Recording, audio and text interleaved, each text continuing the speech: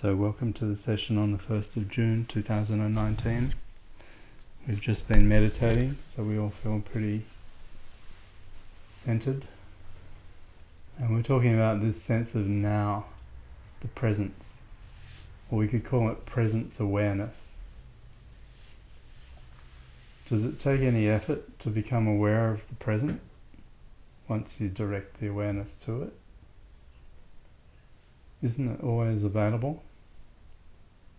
And yet we miss it because of mind, thoughts and emotions and apparent activity. This sense of presence awareness, is what they say is the only constant. It's the only thing that never changes. Do you recollect that if you thought about any other point in your life up to now, that if you were to direct your awareness to the present, that it would always have been there, feeling essentially exactly the same as it does now? Or in the next moment? It's essentially of the same nature, isn't it? It's the one thing that within it all things change. Within it all things are held. And yes, there is movement, change, difference. But the field in which it all occurs is unchanging.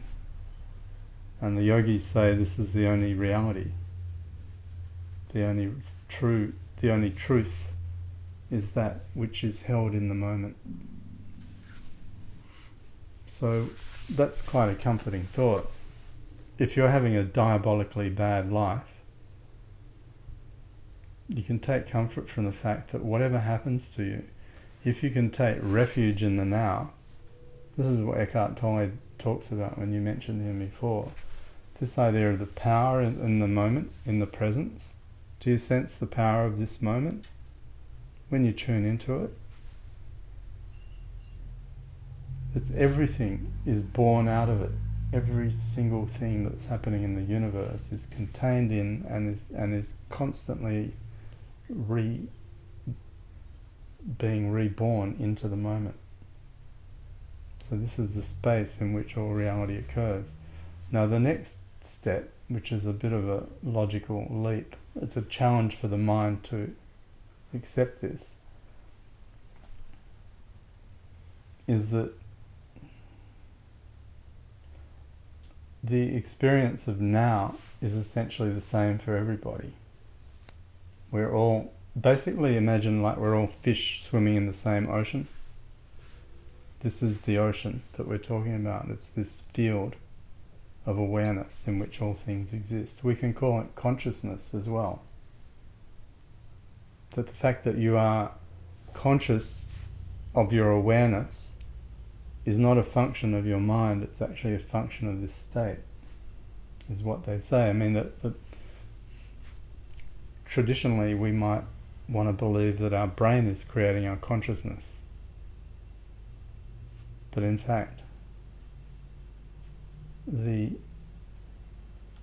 emerging view through neuroscience is that there is no part of the brain that correlates with consciousness. They can find where thoughts are, they can find where sensory input occurs, sensory interpretation, all the different parts of the brain that govern vision and olfaction and hearing, and that all have parts of the brain that are identifiable.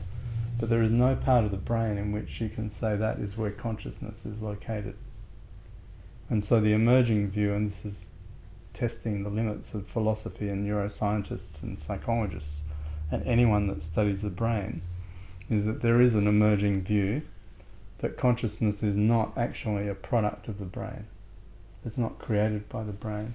That in fact, on one view, the brain is the receiver of consciousness, just like a radio is the receiver of music.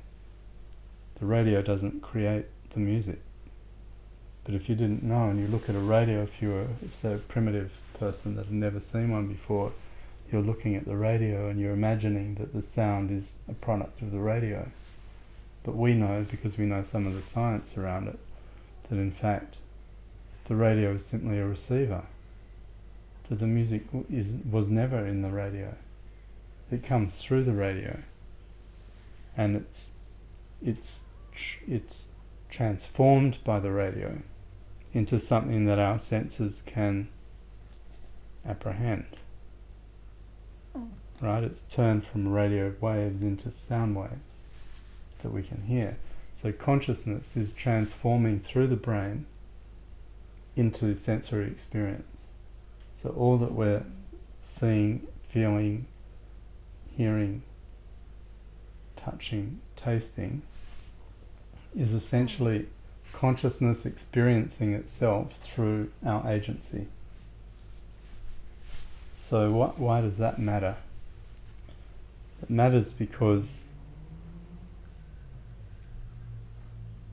the things which occur and are born into consciousness and subside into consciousness are not, in the yogic sense, they're not what reality is. They are ripples that are occurring on the surface of consciousness like waves in the ocean. But the fundamental nature of this whole existence that we tap into when we meditate is the underlying state out of which all experience is born. And the way that we know that is true is because we stop having thoughts when we meditate. At some point the thoughts may quieten down. Were you aware of your sense of taste when you were meditating? Well, what happened to that? And were you aware of your sense of touch when you're meditating? Maybe initially, but eventually when you're deep in the state, where did the sense of touch go? Where were all your capabilities when you're absorbed in the internal state of meditation? What happened to them?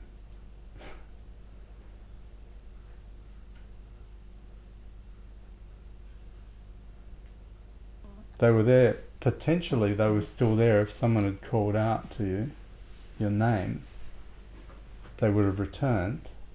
But in that time where the senses are turned within, they basically deactivate. And what are you left with? Just the pure experience of being, right? Wasn't that the state? It's just awareness itself. So what the yogis say is, that's your clue. That's your clue as to the reality of your own nature, is that thing that doesn't change, that is there independently, sitting behind or transcending, if you like, the thoughts, the sensory experiences, emotions. Where were the emotions during meditation? Were they there? They were gone too, right? So isn't it funny that and where was your name? Was it there? Where was your sense of identity as mind-body? Didn't that also retreat into the stillness? So essentially what happens is that when we're meditating, we're moving through and then moving beyond all the things that we would normally identify with as being us. And we go into a deeper aspect which has no characteristics. There are no labels, there is no definition to the state. And yet, if I asked you, was that state also you, what would you have said? Did it feel authentic to you? The experience, was it an authentic experience? I don't think I hypnotized you. I didn't even give you any cues today. I just said follow the breath into the stillness. So if you contemplate that, you'll see that when you erase, it's a concept. It's a process of elimination. Is what we're doing here when we meditate. We're eliminating all that is transient, all that changes, and we're returning to that which never changes. The intimate state of pure being. And so what the yogis say is that's who you really are. That's your true nature. Your name is not your true nature, because you could change your name and you would still be you. If in the old days when women got married, they took on the name of their husband. Some still do. But did they change? Clearly not. My name is a different name in another language. If I go to another country, am I still me? Clearly I am. So if you go through the list of all the things, all the attributes that you think that you are, and one by one you neutralize them, you put them into, you cease to identify with them. If you take away all the sensory inputs and remove those, what you're left with is the essential state of just being. Now, what meditation is effectively doing is putting you back in touch with yourself, with your true nature. And why is that? Why do you think that's a good skill to have? Because it's the only thing that's real. Yeah. Eliminates everything else around. Yeah. Let me recast the question. If your problem is suffering, if you have a problem with suffering, mental suffering, what does this process remind us of? When there was no suffering. Yeah, that it's not real. In the deepest sense, it's not real. That you get the detachment, you detach from the suffering subsides. Let's say, I'll give you an example of suffering. Let's say someone is problematic for you in your life. Maybe you work with them, and that your working life is a misery because you have to deal with this person all the time. You go into the meditative state, you reconnect with your essential being. All thought, all memory, all association, all perception of that person is now no longer present. So within that temporary time of meditating, the suffering ends. Okay, well, we get that. You could say, well, that's just escapism. I could just as easily go and see a movie and achieve that, right? But there's another thing that's happening at the same time, and this is the power of the process, is that by reconnecting and knowing yourself as this, or as that, capital T, state, you cease to identify with the thing that is susceptible to the influence of that which causes suffering. In other words, you no longer believe, as a matter of experience, not as a matter of intellectual convincing yourself, but your experience is one now where you are not touched by the ups and downs of life, because you're now back in a steady state that is simply the one that is observing, the state of the observer. Right? This is the state of detachment. And so you can still, you're listening to what I'm saying now, so you can still function. But you're now functioning, let's say, at a higher vibrational level, if you want to use that expression, or in a more detached state, where you become less susceptible to the influences of the world that are going to create suffering for you. So take stress as another example. Why are you stressed? Because mind convinces you that the thing that is required of you is fundamental, is very important, and if it doesn't turn out the way that you hope it will or you need it to, then somehow you're going to be vulnerable or diminished or badly thought of or any of those things. right? Now, if you're operating within that frame of reality, I can't deny that those feelings are going to be very real.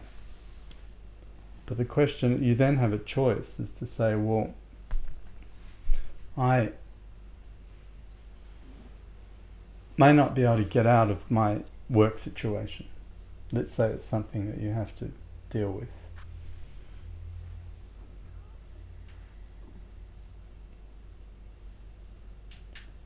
If you are able to detach from the consequence of the action and just focus on pure action itself, you're doing the work that needs to be done without fear of what might occur. Doesn't that alleviate the stress? If you can just be completely focused on what you're doing without thought of what someone might think or do. In other words, a purer form of action that is not tied to outcome would be the yogic way of acting. That would be called pure action. You become immunized against the opinion of others because ultimately you know that there is a deeper aspect of yourself which is more true, more enduring, more real, more authentic, that is independent of what's happening in the relative mode. So you cease to invest your sense of worth, tying that to action and outcome that you may not have any control over.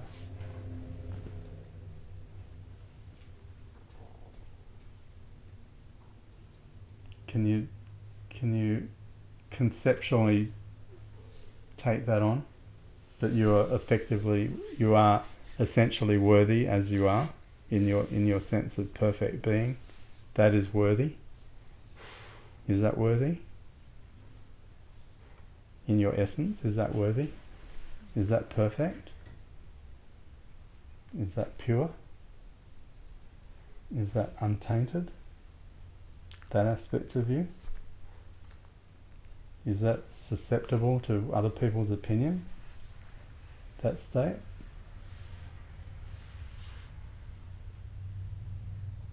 If you return to it each time, irrespective of what they've said about you, the state is the same. It's just as pure, just as perfect, just as free as it was last time you were there. So it shows you that the essential part of who you are is not contingent on what other people think about you or what other people do to you. So what I'm saying is that there are basically two aspects of your being, our being. One is the part that is within this changeable world where we have no control. We think we do and we try to have control, but really we don't. And that the game that we're playing is that we're playing out roles, essentially. Roles that we're given or that we've taken on. And that's fine, that's what we do, that's a function. But in the same way as the actor goes onto the stage, they're playing the role. And it's very convincing. In fact, the best actors have to, method acting is where they have to assume the emotional state, the feeling of what it would be like to be that person. And then the performance becomes very convincing, doesn't it? When you see a good actor, they're in character, right? That's what being in character is. But at the end of the performance, let's say, I know that there are actors that remain in character throughout the entire shoot. But at the end of the performance, at the end of the shoot, when they pack everything down and the cameras are gone, they return to their true aspect of who they are when they were outside of that role. Right? So how is it any different to what we're doing? In the sense that our roles can change. The context in which we operate can change. Aren't these just the same things as stepping on different stages? One time we were a student. That was our role. And we played the role and a lot seemed to depend on it. And we got through that and then the role changed. And then we became a professional person or employed or whatever. But the intimate sense of I am, the being, never changed. It never changes. And so that's the clue that we're given, that there is a continuous aspect of being that is already perfect. But given that perfection is there, Mm. and given that when we meditate we can bring it back and bring our senses back to it and cut out all of those things which are not positive in our lives, we can't do that at any given time in every day. So we're still going to be surrounded by negativity Mm-hmm. from time to time, Mm-hmm. and it's bringing the real me back Mm-hmm. that is difficult at certain times of stress or Mhm. certain times of difficulty. Mm-hmm.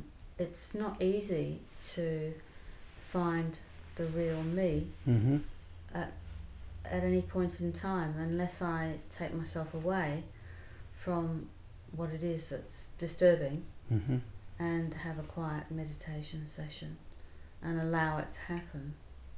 You can't do that every day of the week and Okay. 24 hours of every day of the This week. is a great question. So I would say initially that's true. In the beginning, that's true. In the beginning, meditation is a binary process that you're either in it or you're not in it. I sense that. Right. So when you're in it, there's no problem. Mm. As you say, there's a retreat from the problem space. And then you have to go back into it. Now hopefully you get enough calmness, that you've had enough peace has come to you, that when you re-enter the problem space you get a little bit of buffering against the thing that you were previously up against. But it's still there, right? I don't deny that. But here's the thing. Over time, the continual immersion in the meditative state starts to trigger a very mysterious and transformative and miraculous process. And what it is that over time you start to identify less and less with that being that is functioning in the world, your persona, your role, and you start to identify quite naturally with the deep inner stillness of the perfect presence of being as you. And so when that, and this is called the process of integration. In the beginning there are two yous, in a way. There's this outside you, Mm-hmm. and then there's deep inner you. But what happens is the boundaries begin to break down, and that the deep inner you becomes the dominant form of identity. So are you saying that the perfection and the stillness, providing we work at it, with it, and repeat it, transcends those other times in our lives? It becomes the new reality, and you become much more of the observer, where these things are happening. You know, things are happening, but I'm not those things. That's just a play. It's not critical to this overriding experience that is always present, and it becomes joyful. Did I mention the joy part of this? The bliss? So as you keep immersing yourself into state, deeper into the state, firstly, your first encounter is one of peace and stillness, right? And that's a sure sign that you're actually meditating effectively. If you're getting a little bit of peace and stillness, that's great. That's a sign that it's true. Particularly if an hour after you meditate, you still feel a little bit of that peace hanging around. So that's the first stage. But it gets better than this. As you go deeper and deeper, and over the time that the neurology is starting to change, remember the neuroscience now tells us that the brain is actually changing, that all the instruments of perception are changing. And there's a part of the brain called, this is really fascinating, called the default mode network, which is the monitoring of self, of just being. So it's monitoring it. It's not the cause of consciousness, remember what I said? But it's the part that is aware, that if I say become aware of your being right now in this moment, your existence, it's easy to do, right? So become aware of the fact that you exist. Yeah, that's the default mode network. Now what happens is that you start to get development in that part of the brain. I'm talking just neurologically now, not energetically or anything else. And so the experience increasingly becomes that I am that. I am just this, you could say, field of energy that is observing and is very joyful. That there is nothing, that the default state becomes one of such enduring peace and joy that nothing can disturb it. That's what's happening. But you got to put in the work. I mean, I could say just be it now, and you could get a glimpse of that, and you could go, wow, and there might be a shift that occurs. But ultimately, you got to do the practices to get you to the point where that state becomes the default. I've done that. I did that once. Yeah. It was a really good feeling. How did you do that? Just, I guess I said to myself, I've got a choice here, and I guess what detached, and I was just felt so good, and Free. it all just, felt free, felt so much stronger. And did the other you come back again? No, not straight away. Fantastic. So that was just, I think because I was meditating a fair bit, and it surprised me, and I still think it. I think, wow, that really did happen. And so the old you's not there anymore, because when you get that, when that opens up, you can't go back. You can't become unaware again. When the shutters have come up, the blinds have come up, or the curtains have been drawn, and you see, you can't return to the state of unknowing. It's a very good feeling. That's liberation. I mean, in a sense, that is a glimpse of the liberated state. And nothing changed. Externally, nothing changed. It's just the lights went on. It just happened. So, don't think it won't. Don't try too hard. It will happen. That's fantastic. Are you getting a sense of what we're talking about here? Are you getting glimpses of it? Already you will be getting glimpses. The thing is that initially, it's so obvious that you miss it. It's not that it's far away, this experience. It's very close. In fact, it's there all the time, but we're not seeing it because it's so evident. It's like saying, become aware of the now. Can there ever not be a now? It has to be there. So this state has to be there because it's your isness, it's your being. That's it. But what gets in between you and it is the mind, especially the egoic mind, and the narrative that goes, you're not good enough, or they said this, or I'm going to get that person, or, that's the only thing standing between you and the permanent experience of this state is just that, the narrative, or more than that, it's the identification, it's believing those thoughts. You can have the thoughts, but why do you have to keep subscribing to them? It's like, they send you a magazine. Remember magazines before the internet?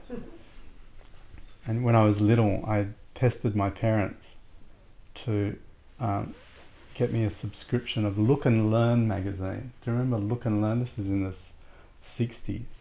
Nope. And I used to get it. It would come rolled up really tight with an elastic band on it once a month at a log on the front lawn. This is when newsagents delivered things as well. I don't know if they still do. And I would get this thing and I would unroll it and it would be the latest science stuff. I was into all that stuff. Look and Learn. It was about the world. And that was the subscription. But eventually the subscription runs out.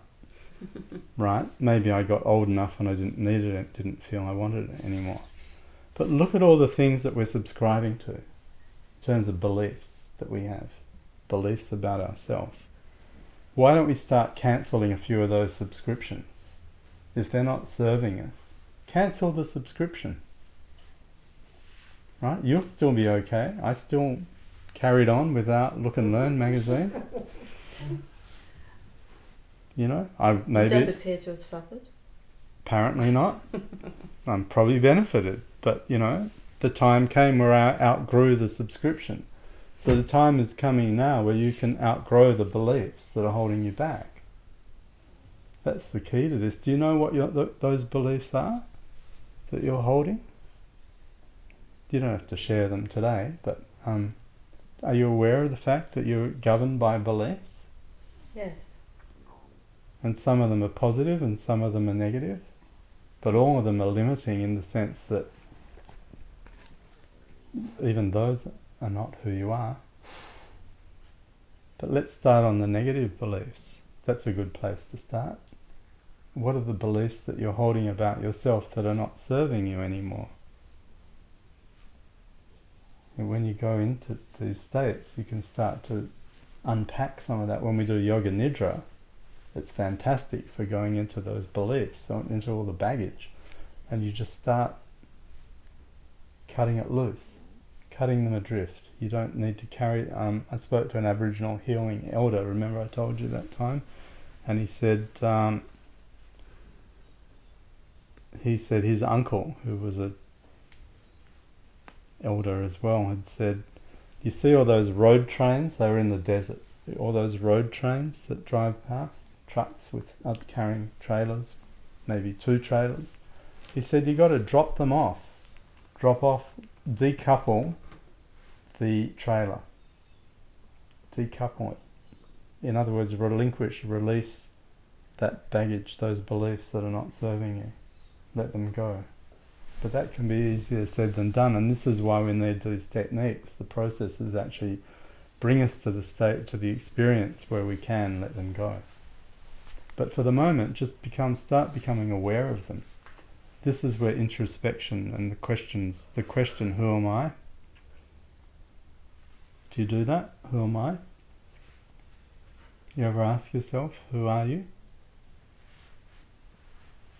And the answer is not, I'm Marissa or Brent. And the answer is not, I'm a mother or a husband or a teacher. That is an aspect, but that's not who you are, ultimately. Well, in the sense that we're talking about it, we have to inquire into the essence of who we are. Who is that? What is that? When we meditate, what is that state? State of consciousness. Yeah, but I mean, these are words, but the thing is the experience when you're there, when you go deep into the state, and then you're there, and then you can say, you plant the thought, who is this? And you don't have to it's not an intellectual exercise, right? It's not like you go through this. If I say, who am I, often enough, I'm going to get the answer. It's more about you release it into the stillness. It's almost an intention. You release it deep. And then one day you have that experience. Suddenly you go, I get it. It works.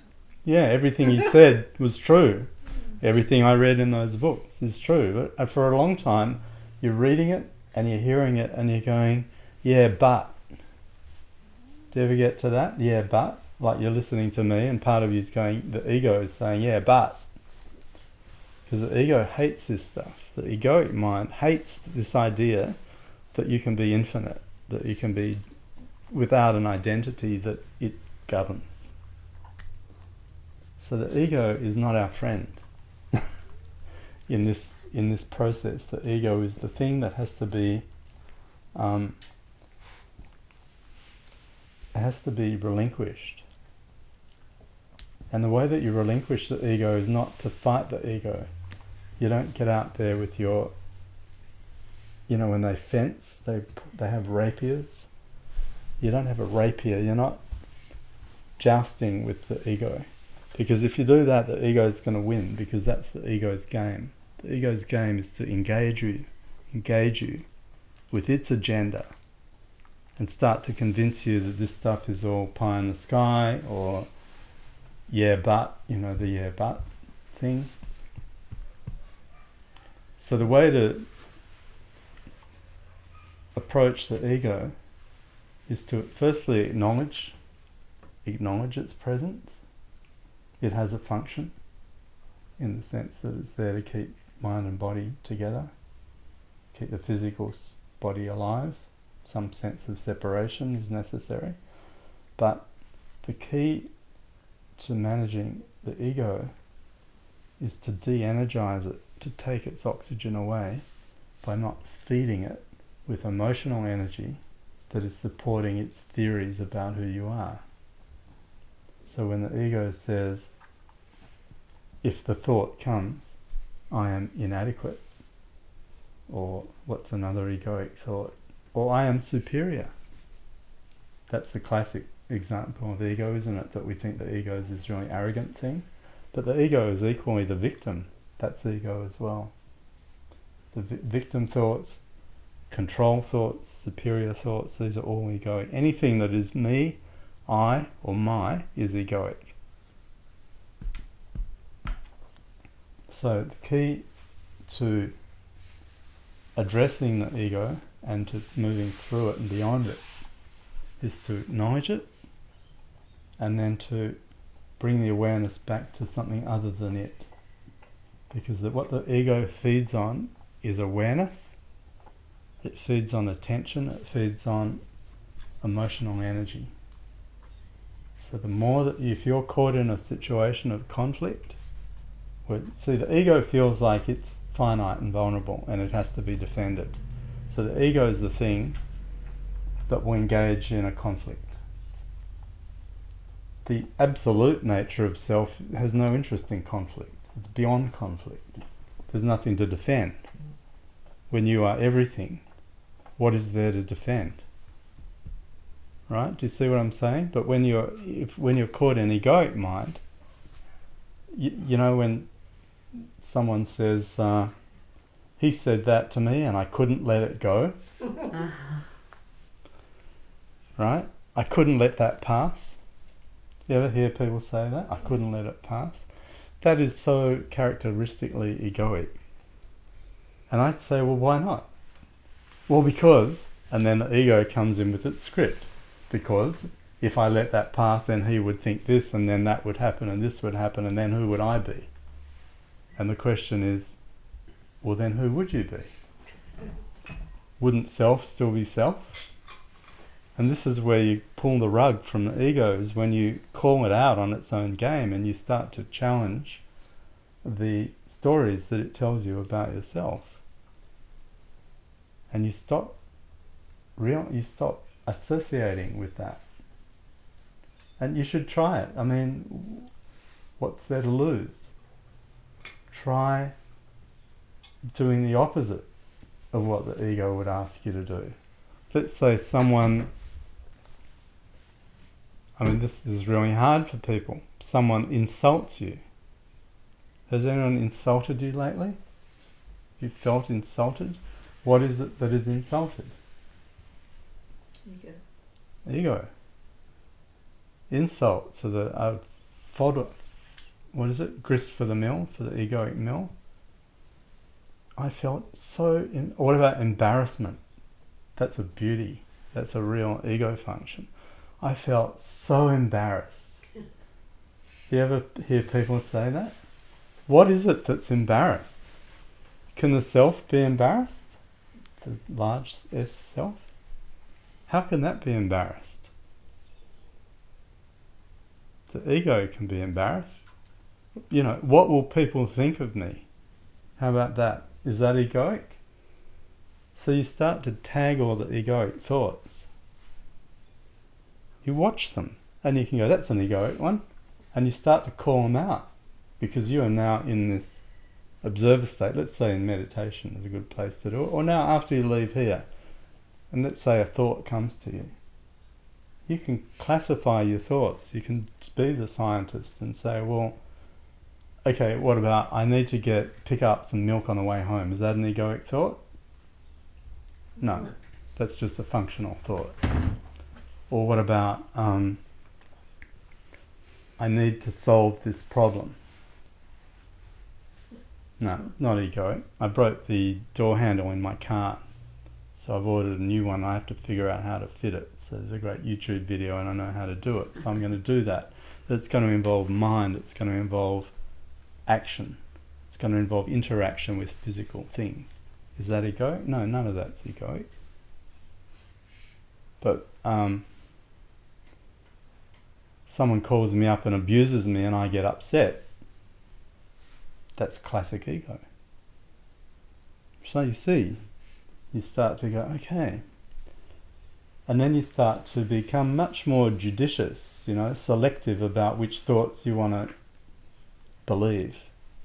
What if you stop believing all the thoughts that people told you about yourself that made you feel bad? My teacher used to say, I can cook a meal for you, but you don't have to eat it. In other words, I can serve up some behaviour to you, but you don't have to take it on. And here's another great one. She made me feel so bad. Do you ever get that? He made me feel so bad.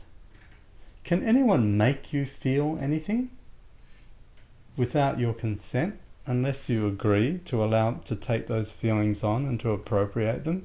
Can they actually tie you down in a chair and, beat you with these feelings and make you, inject them in intravenously and now you've become that? No, that's not how it works. You have to take them on voluntarily. You have to give them permission to feel this way. If you were detached, feeling very still and peaceful and just observing, and someone serves you up an insult, what are you going to do with that? Well, it still might affect you. It still may make you feel different from perfection, and you can deal with it. But wait. But what is it that's feeling that? It's the individual oneself rather than somebody making you feel that. So the way one would deal with it, if one is dealing with it in a calm way, is to say, I'm feeling X or I'm feeling Y, not you're making me feel that. Or, right. Whose feeling is it? Because of what you've done, it's my feeling. It's your feeling. Yeah. So you've taken it on. You've adopted it. Or you've allowed that feeling to rise up within you in response to that. Yeah. Right. But my point is a bigger point than that. My point is that feeling that arises is not you. It's just a movement within mind that what if you hooked into the opposite feeling of that by choice? If you could direct, let's say this. Let's say someone does something, someone does an action. In that moment, and this is where you need to be pretty present actually, part of the solution, part of this is a good tip for you. There's a little window always at the moment before that feeling arises in you. There's always a little moment where if you're present and alert and you're watching for it, you will see that any moment now, if you allow things to run as they normally do, that the pattern will repeat itself and that stimulus will cause this response. But in that moment, you could divert the situation and send it through, let it through to the keeper, they say, that saying. This time, when that happens, I am going to have the opposite feeling towards that person. Instead of feeling offence by them or annoyance or hurt, I'm going to feel compassion for them. So basically what you're doing is it's an intervention where you are breaking the cycle that normally occurs, cause and effect. And instead you're using an intervention which is, well, for them to have said that to me now, or to have done that, indicates to me that they must be suffering in some way. But the big question here is, does one verbalise that so that the other party understands where you're coming from? Or does one just back off from it, go into oneself and find the real peace and stillness in oneself? Mm-hmm. That's a matter of judgment, but I would say, is it your role to change them? Well, it's not a matter of whether you're trying to change them, it's really... Or to show them the effect of what they've done, is I think what you're saying. Well, I think certainly in counselling, one is given those kinds of indications that it's if you're dealing in conflict situations, that it is important to let the other person know how you're feeling. But this isn't solve anything. This isn't counselling. No, It won't it change doesn't. the other person's perception or their reality. All you can deal with is your reality.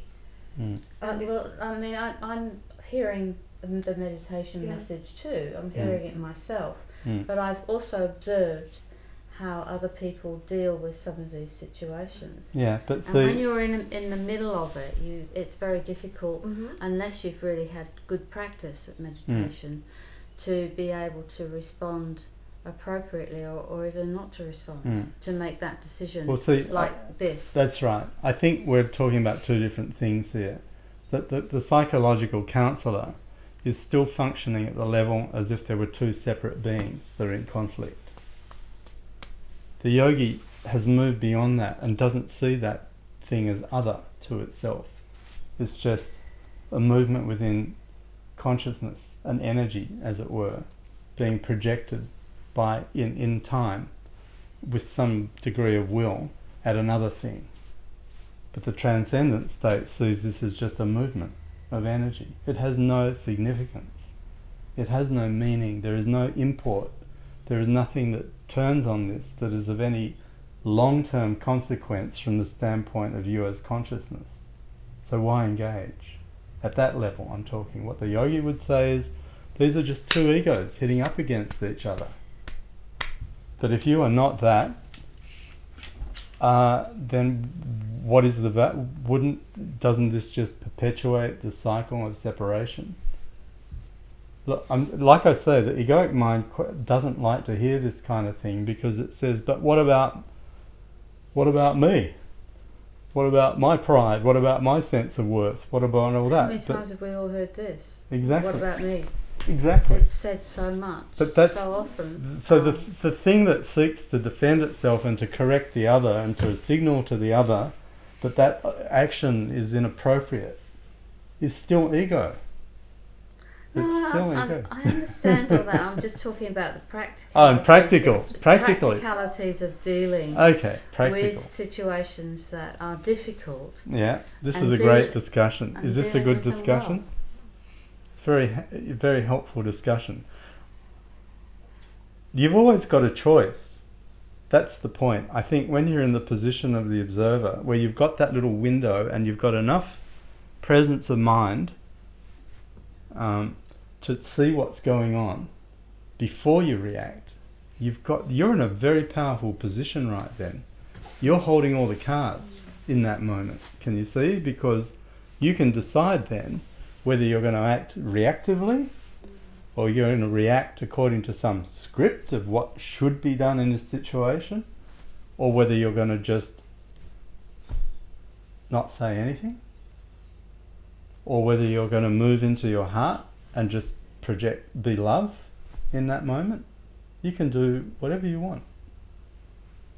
Practically speaking, I'm saying, is what your question is. And you say, and it is not easy if you're outside of that window and the reaction and the energy and the conflict is starting to rise up in you, then it gets hard. If you've missed the window, it starts to get hard. But you can't fix other people. No. Well, I'm really going back into the history of my career. And I've spoken to you from time to time about the World Bank, and there was one particular gentleman who was Indian, and he was the calmest, most understanding, beautiful person. And he never ever allowed himself to be affected negatively by what his staff said or what his peers said or what his bosses said to him. He was very senior. And he and I used to talk a lot because we were the same level. I didn't work for him, he didn't work for me. But I really admired him a lot. And his staff used to say to him, "How do you do that?" And he would say, "Well, I meditate." Right? So Indian, a lot of our employees at the World Bank were Indian. Right. And then on the other hand, in that same organisation, I had a boss. Now this fellow was my boss, and he used to let go of his anger very, very often. And so looking at the contrast between those two people, it's quite clear you can't change them. Quite clear.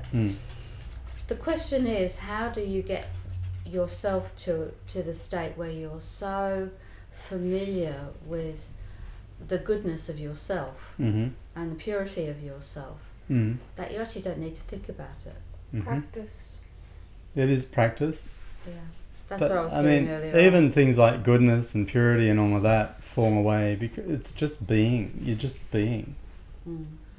There's no. But you do use the word perfect sometimes. Well, I do, in the sense, but I'm not talking about perfect in a relative sense. No, I understand that. Perfect as in Mr., goody, two shoes, whatever, that never swears or never gets. I mean, anger and all these emotions are authentic responses, but they're all operating at a certain level of being. I'm certainly not saying suppress anger. None of this is about repressing emotions. This is more about transcending. This is about moving to a higher, let's say, vibrational state, a higher plane of understanding where you see what's really going on. And what's really going on is these are just egos that are just dancing with each other. So everything all comes back to the awareness, really. It's always awareness. Yeah. And so in terms of the practical guidance in a situation like that, a yogi would say, remember in that moment who it is, who is observing. What is it that is saying? Well, this Indian colleague of mine told me that the way he does it, people say to him, "How do you do it?" And he says, "Do what?" Yeah. And basically his answer to me, because we spoke a lot about these kinds of things, because I was in the same position as him. I had staff who were difficult from time to time, or had problems of their own from time to time. And he basically said that his purpose in life is such that whenever he encounters another person, after the encounter is finished or at the end of the encounter, the other person he's been meeting with or connecting with feels far better than they did before it. And he consciously thinks about that in the way he deals with people. And I think that's just added, if you add that onto the confidence that one gets in oneself and the calmness one gets in oneself from meditating and doing that well, that makes a good combination. Definitely. I mean, this is all good stuff. And the other thing I found very helpful in the past, and don't ask me how this works. I mean, we could come up with an explanation. But if there's someone that is giving you a hard time, that is an obstruction in your life, that is, challenging you, then when you meditate, at the end of your meditation, you know how we did before with this? Hold them in front of you in your mind's eye and just send them unconditional love. And do it with the most intense feeling that you can muster. And you don't think about whether they're deserving or not deserving or what that bastard said to you last week or anything like that. You are just holding them in your presence and you're channeling unconditional love to them. And you're saying, that's it, that's all you're doing. And I've found this has happened time and again, not that I have that many difficult people to deal with, but there are some. The next time you see them, it's almost as if they're a different person. I swear. Hey, how you going? It's like whatever was there is not there anymore. I suspect that that's what this colleague of mine did. That's I would a say. result of his behaviour. Let's give you we've got to stop in a minute, but the short explanation is this. If these entities in this room are all just different aspects of consciousness, we are tied together energetically. Quantum theorists would say we are quantum entangled, right? So what happens to X is felt by Y and vice versa. I think of you, tomorrow you call me on the phone. That kind of stuff, we get it all the time. Within this field of consciousness, whatever we project to another will come back, right? Cause and effect. If I send love to that, love being the highest vibrational state that there is within consciousness, if that is my weapon, as it were, if that is my tool, then transformation will occur by that means. By the way, unconditional love is without ego. That's why it's unconditional. Conditional love is what do I get back for it. Unconditional love, ego is absent completely, and so you're drawing on the power of the state. The state, pure presence, divine, perfect, whatever you want to call it. Oh, it's your turn now. That which is the highest expression of that reality, which is you, is what will transform. Be that. And then another thing that the successor of my teacher says is you become benevolent. Let your nature be one of the ocean or the sun that doesn't judge who it shines on. The ocean doesn't exclude people according to its concept of their worth. Good analogy. Right? The sun shines equally on all beings, irrespective of their virtue or not. That when you're living in this state that you experience today when you're meditating, when that becomes your enduring experience of reality, these things flow naturally.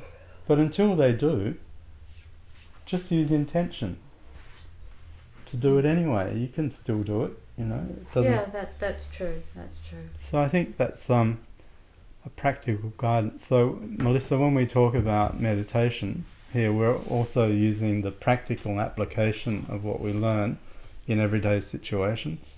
So that it's not just something we do, you know, in the comfort of our own home, but it's something we take out into the world, and because we're becoming more luminous or whatever, more in touch, then we start to share that around, and then everyone benefits.